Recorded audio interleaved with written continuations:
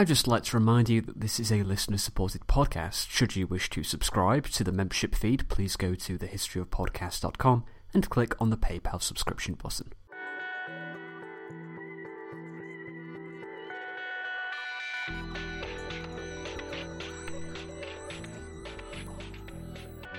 Hello and welcome to A History of Hannibal, Episode 74, The Debate.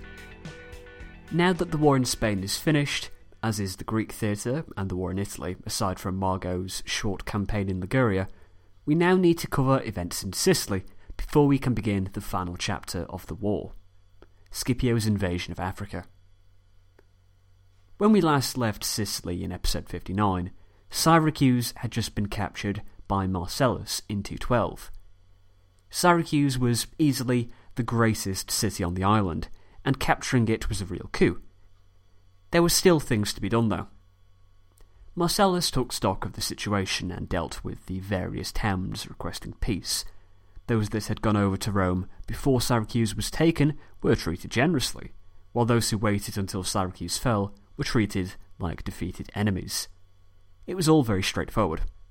There was only one real complication to the situation: Agrigentum. You'll hopefully remember Agrigentum from our episodes a long time ago from the First Punic War, but I wouldn't blame you if you didn't. It was a long time ago. Agrigentum was one of the most powerful cities in Sicily. It was located about halfway along the south coast of the island, and had been a Carthaginian power centre. It had returned to Carthage once they invaded the island during the Second Punic War, and now that Syracuse had been lost, it was their last base on the island. Hanno and Epicleides were still in command, but Hannibal sent a third general to replace the defeated Hippocrates, Mutinees, a man described by Livy as a Libyphoenician. He was a student of Hannibal's and a very able figure, and he took command of the Numidian cavalry on the island. He had early successes, emboldening the garrison at Agrigentum so that they left the safety of the walls, advancing to the river Himera. When Marcellus heard about all this, he advanced to a location about 4 miles away to see what would happen next. Mutinees was not one to delay. He immediately attacked the Roman outposts with much success. There was something of a battle the next day, which he also did well in, but a mutiny among the Numidians forced Mutinees to withdraw. He told Hanno and Epicleides to avoid battle while he was away, which, as you can imagine, greatly offended Hanno and Epicleides. Who was this new guy telling them what they could and couldn't do? They had been longer. So they offered battle, and Marcellus felt like he had no choice but to accept. Roman spirits were raised when some Numidian deserters told him that they wouldn't fight the Romans. They were not unaffected by the mutiny Mutinees was dealing with, and this gave the Romans a crucial advantage. The result was a short fight. The two armies charged, and the Carthaginians broke, fleeing back to Agrigentum. It was Marcellus's last battle in Sicily, and he returned to Italy. You can go back to episode 63 to follow his story. Once Marcellus left, a Carthaginian force of 8,000 infantry landed, along with 3,000 Numidian cavalry, and began to cause trouble as towns started to defect. Mutinees had suppressed the troops who were wreaking havoc.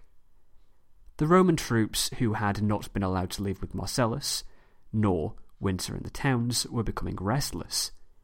It is a testament to the skills of the praetor Cornelius that revolt did not break out among the Roman troops.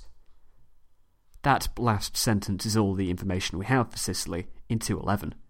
So now we advance into 210. The consul Livinius arrived in the province to take control of the situation. Agrigentum was still well defended, and the command was held by Hanno, who was the Carthaginian commander-in-chief in Sicily. Mutinees continued his raiding around Sicily with his Numidian cavalry, and was doing very well, but this was causing tensions in the Carthaginian command.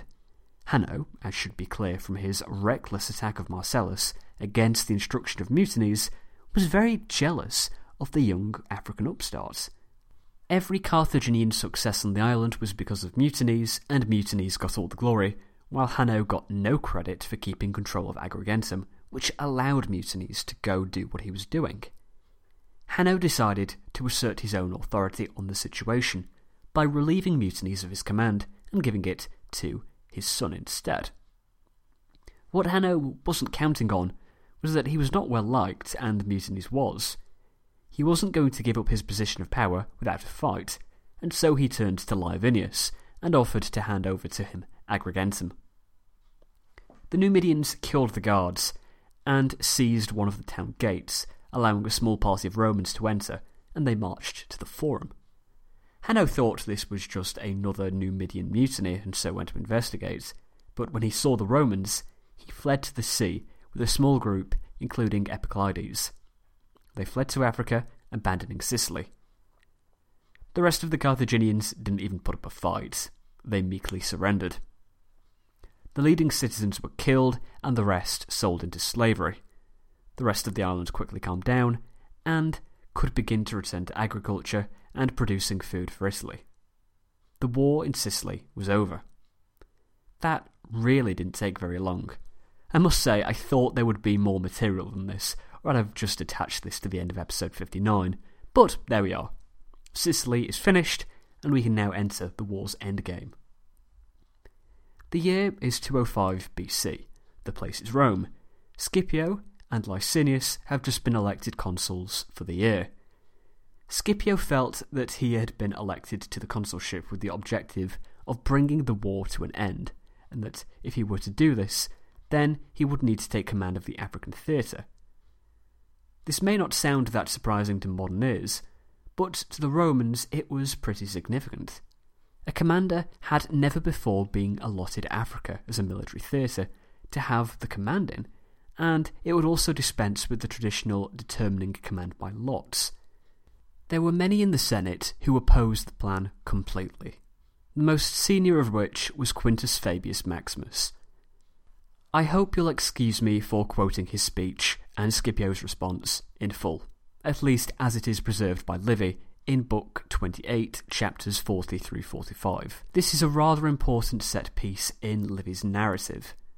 So, the Senate was discussing Scipio's proposed African campaign, and we'll begin. This plan of campaign was by no means approved by the leaders of the Senate, and while the rest expressed no definite opinion, either because they were too afraid to do so, or in the hope of ingratiating themselves with their betters, the question was put to Quintus Fabius Maximus, who replied in the following terms. I am aware, gentlemen, that many of you feel that we are debating today an issue which has already been decided, and that to express an opinion upon fighting in Africa as if it were still an open question would be merely to waste words. But I for one fail to see how the assignment of Africa to our brave and energetic consul can be taken as settled, when there has been no resolution in the Senate and no order from the people that it should be a theatre of operations for the coming year at all. If it is so then, in my opinion, the consul is at fault who insults the Senate by pretending to bring a motion on a matter which is already settled, not the senator who takes his turn to speak on the subject under consideration. I know very well that in opposing this excessive hurry to invade Africa, I shall have to face hostile criticism on two counts. First, I shall be blamed for my natural tendency to avoid precipitate action, which the young are at liberty to call fear or indolence, providing they are willing to recognise that, though other men's strategy has always at first sight worn a more alluring look, mine has proved better in practice. Secondly, I shall incur the charge of ill will and envy of the daily increasing fame of a brave consul. From this latter suspicion surely I am defended by my past life and character, and by the distinctions I have won in my dictatorship and my 5 consulships, and so much honour as both soldier and statesman, that I might as well feel I have had too much of it, not too little. And if that is no defence, then my age surely is. For how can I compete with a man who was younger even than my own son? Remember the attack made upon me by my master of horse when I was dictator. Yet, though I was still at the height of my powers and in the full tide of great events, no one, either in the Senate or out of it, heard me utter a word of protest against making his power equal with mine, a thing which had never been heard of before. I wanted by deeds, not by words, to force a man who in the opinion of some had been put on a level with myself, to admit before man days were past that I was the better soldier. It is then likely that now, at the end of my career, I should enter into a jealous rivalry with one in the very flower of his manhood for the prize of this African campaign. That the task of conducting it, if refused to him, should be assigned to me, an old man worn out not by work only, but by the sheer burden of many years. My duty is to live and die with such glory as I have already won. I prevented Hannibal from defeating us, and thus enabled you, who are young and strong, to bring him finally to his knees. In my own case, Scipio, my country has always been more precious than what men might say of me, so, in all fairness, I ask you to pardon me if I do not rate your glory above the welfare of Rome. If there were no war in Italy, or if the enemy on Italian soil was such that no glory could be won by his defeat, then indeed anyone who tried to keep you at home, even though he did so for the public good, might well seem determined to rob you of the possible glory of an African campaign. But our enemy is Hannibal. With an army still intact, he has been entrenched in Italy for nearly 14 years. Can it be then that you, Scipio, will not be satisfied with your fame if during your consulship you rid Italy of an enemy who has inflicted upon us so much loss of life, so many defeats, and enjoy, like Gaius Lutatius, in our former struggle with Carthage, the distinction of bringing the present war to a successful conclusion? It cannot be, unless indeed Hamilcar is supposed to be a better general than Hannibal, that war a greater one than this, and our former victory a more splendid than our next is likely to be, only granted that under your leadership we win it. Would you rather have forced Hamilcar from Drepana, or down from Mount Eryx, than have driven Hannibal and the Carthaginians from Italy? Not even you, not even if you took more pleasure in glory won than in glory hoped for, would have been prouder of ending the war in Spain than of ending the war in Italy. Hannibal is formidable still. To prefer to fight elsewhere may well look more like fear than contempt. Why then do you not gird yourself for the campaign which lies before you? Tell us no more that when you have crossed to Africa Hannibal will surely follow you. Cut short those devious ways. March direct to where Hannibal at this moment is and fight him better there. You want the victor's palm for ending the war with Carthage? Remember none the less that it is only natural to defend your own before attacking what is another's. Let there be peace in Italy before there is war in Africa. Let us feel safe ourselves before we proceed to threaten others. If, under your auspices and command, both ends can be achieved, beat Hannibal here first, then cross the sea and capture Carthage. If one or the other of these victories must be left to your successor in the consulship, the first one will prove the greater and more famous, just as it will because of the cause of the second. Situated as we are now, even apart from the fact that public funds cannot support two separate armies, one in Italy, one in Africa, and no resources are left for maintaining fleets and furnishing supplies, the magnitude of the danger we run is surely patent to everyone. Licinius will be fighting in Italy, Scipio in Africa. Now just suppose, which God forbid, I shudder to speak of such a thing, but what has happened may once happen again. Just suppose, I say, that Hannibal is victorious and marches on Rome.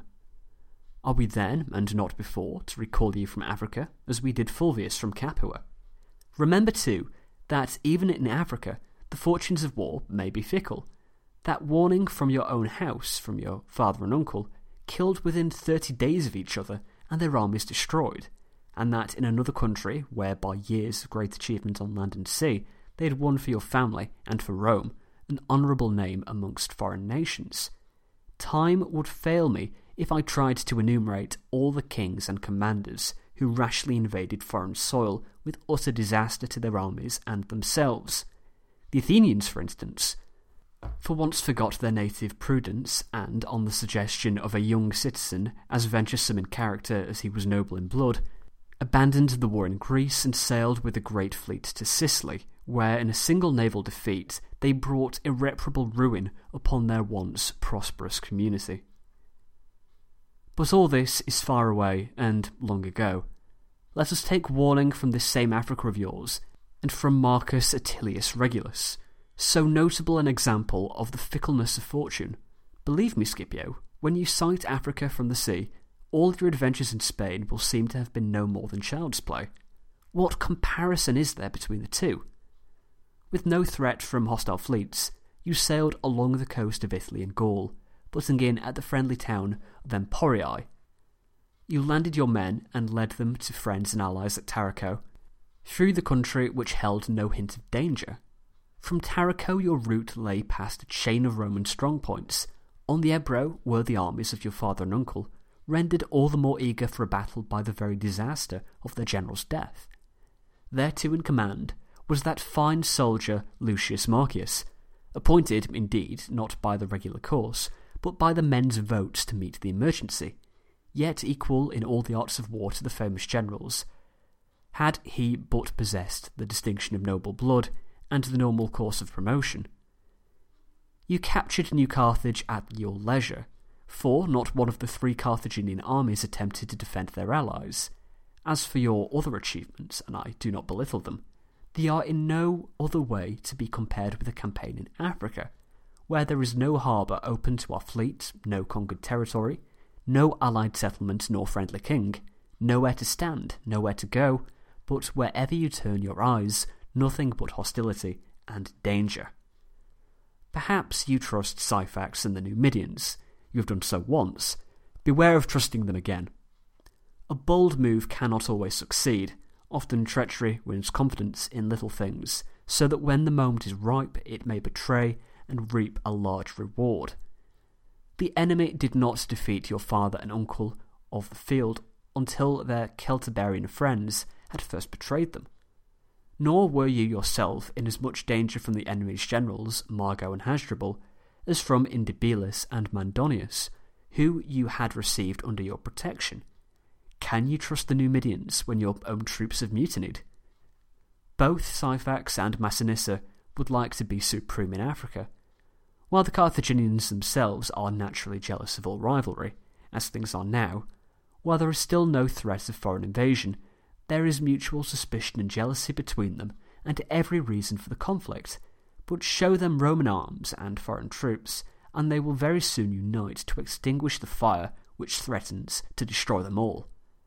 They will be the same Carthaginians who fought in defence of Spain, but very different will be the defence of their own city walls, the temples of their gods, their altars and hearts, when trembling wives lead them from there on the way to the battlefield, and little children fall tumbling in their way.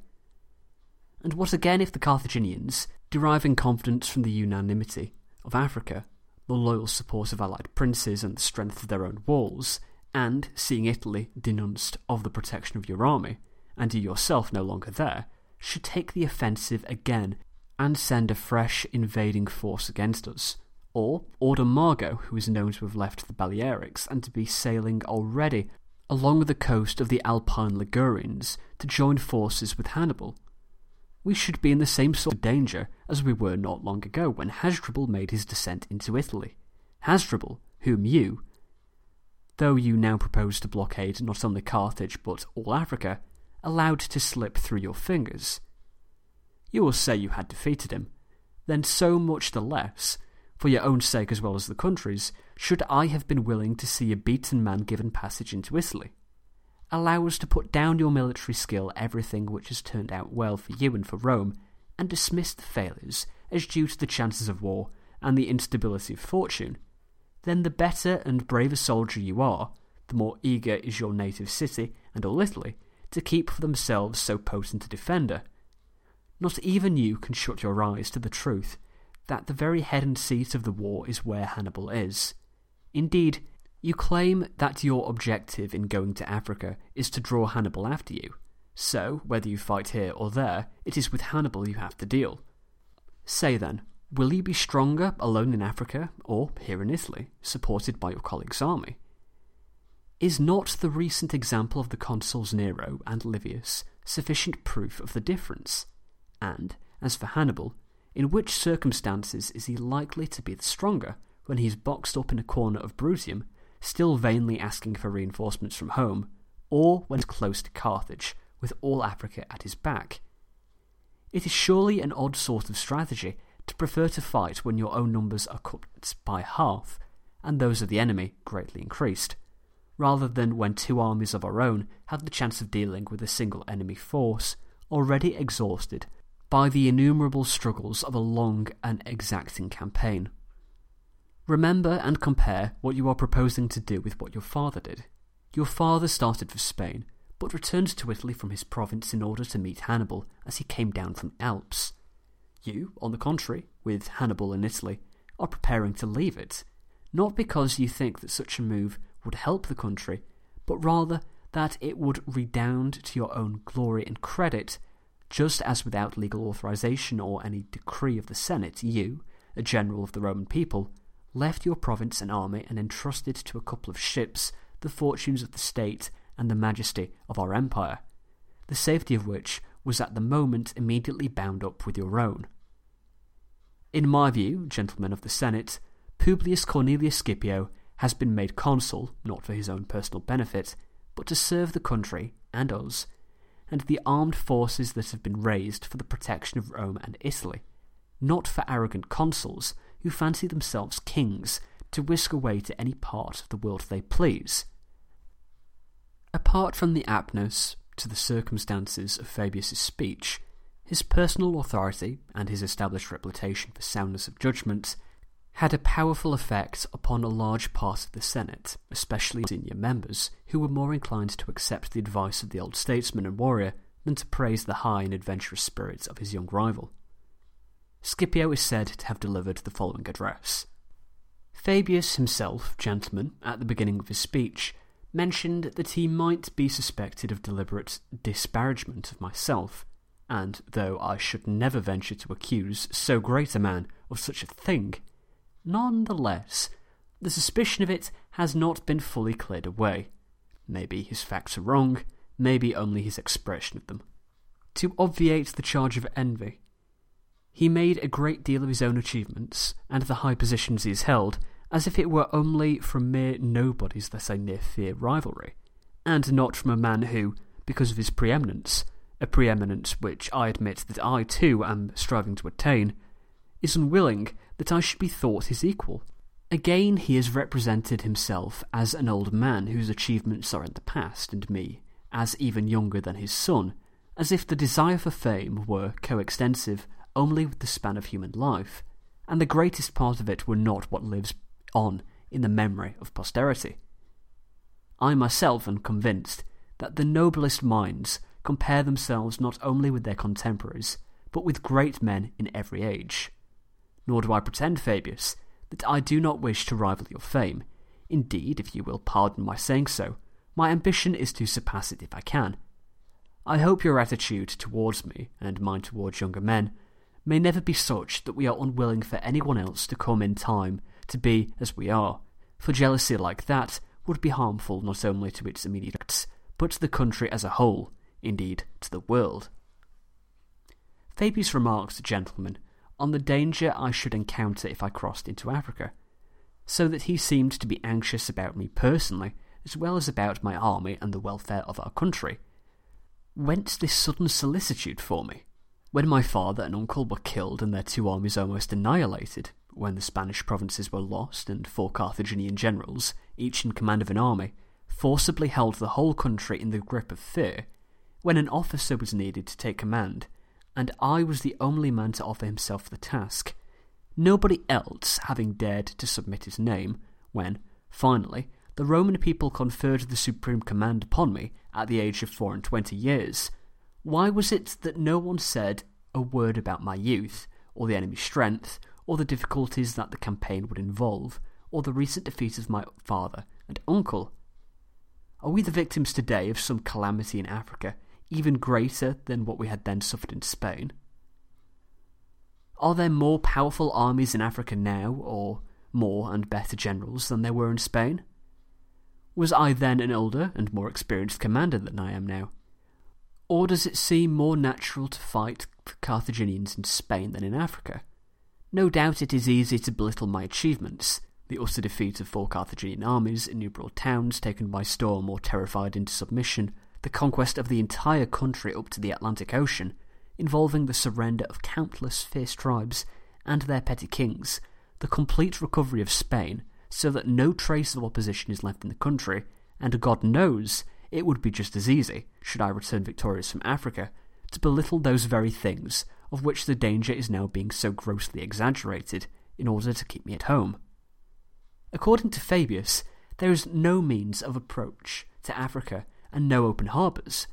He reminds us of the capture of Regulus, as if Regulus had come to grief the moment he landed, but he does not seem to remember that even that most unlucky general found African harbours easily accessible, and in the first of his campaign was highly successful, remaining, so far as the Carthaginian generals are concerned, unconquered until the end. So the supposed lack of harbours can be counted out as a deterrent.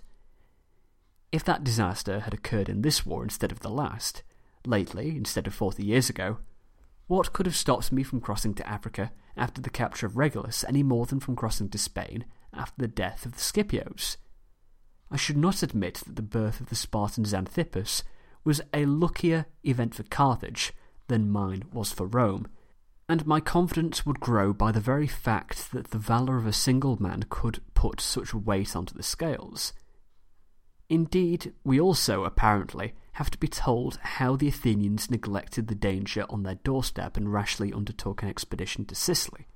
Well, as you have time to tell us tales from Greek history, why did you not rather choose the story of Agathocles, king of Syracuse, who, when Sicily had for a long time been suffering the devastations of a war with Carthage, crossed to this same Africa and successfully diverted hostilities to the country of the invaders?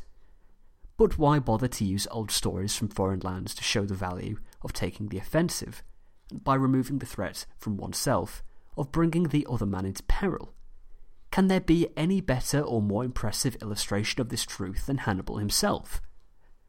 There is a big difference between devastating your enemy's country and seeing your own ravaged with fire and sword. It is in the bosom of the aggressor, not the defender, that the heart beats the highest. Moreover, the unknown always brings its especial dread, but once in the enemy's country, you have a near view of his circumstances, good and bad alike. Hannibal never hoped that so many of the Italian communities would join him, but they did so after our defeat at Cannae. In Africa, the Carthaginians, treacherous friends, oppressive and tyrannical masters as they are far less likely even than we were to find the country stable and strong in their support. We, even when we were deserted by our allies, stood firm by our own strength, our native Roman soldiery. But Carthage has no native citizen troops. Her soldiers are mercenaries, Africans or Numidians, all fickle as the wind, ready to change sides at a breath. Only let there be no delay at this end, and you will hear at the same moment that I have crossed the sea that Africa is ablaze and that Carthage is already beset, yes, and the very sound of Hannibal's fleet making its preparations to sail. You may expect more frequent and more encouraging dispatches from Africa than you used to receive from Spain. There is much to raise these hopes in my heart, and the fortune of the Roman people. The gods who witnessed the violation of the treaty by our enemies, and the two princes, Syphax and Massinissa, upon whose word I shall rely, though not without due precautions to protect myself from treachery. Action on the spot will reveal many things, which distance now renders obscure. It is the duty of a commander worth his salt to seize his good fortune when it offers, and turn to good use any unexpected stroke of luck. Yes, Fabius, I shall have the antagonist you give me, Hannibal himself, but he won't keep me here. I shall draw him after me. I shall force him to fight on his native ground, and the prize of victory will be Carthage, not a handful of dilapidated Brutian forts. Nor will the state suffer harm here, in Italy, while I am crossing the sea, landing my troops in Africa and moving towards Carthage, for it would not be an insult to suggest that the service which you, Fabius, were able to render to our country when the victor was here, there and everywhere in Italy, as the whim took him, could not now be rendered when Hannibal is shaken and near to breaking. By our brave consul Publius Licinius, who has refused to draw lots for service abroad in order to not be absent from his religious duties in Rome as Pontifex Maximus. Even if the war were not more quickly ended by the strategy I propose, it would still be worthwhile, for the dignity and reputation of the Roman people would surely be heightened in the eyes of foreign princes and peoples once it was seen that we had the spirit to invade Africa, as well as the courage to defend Italy.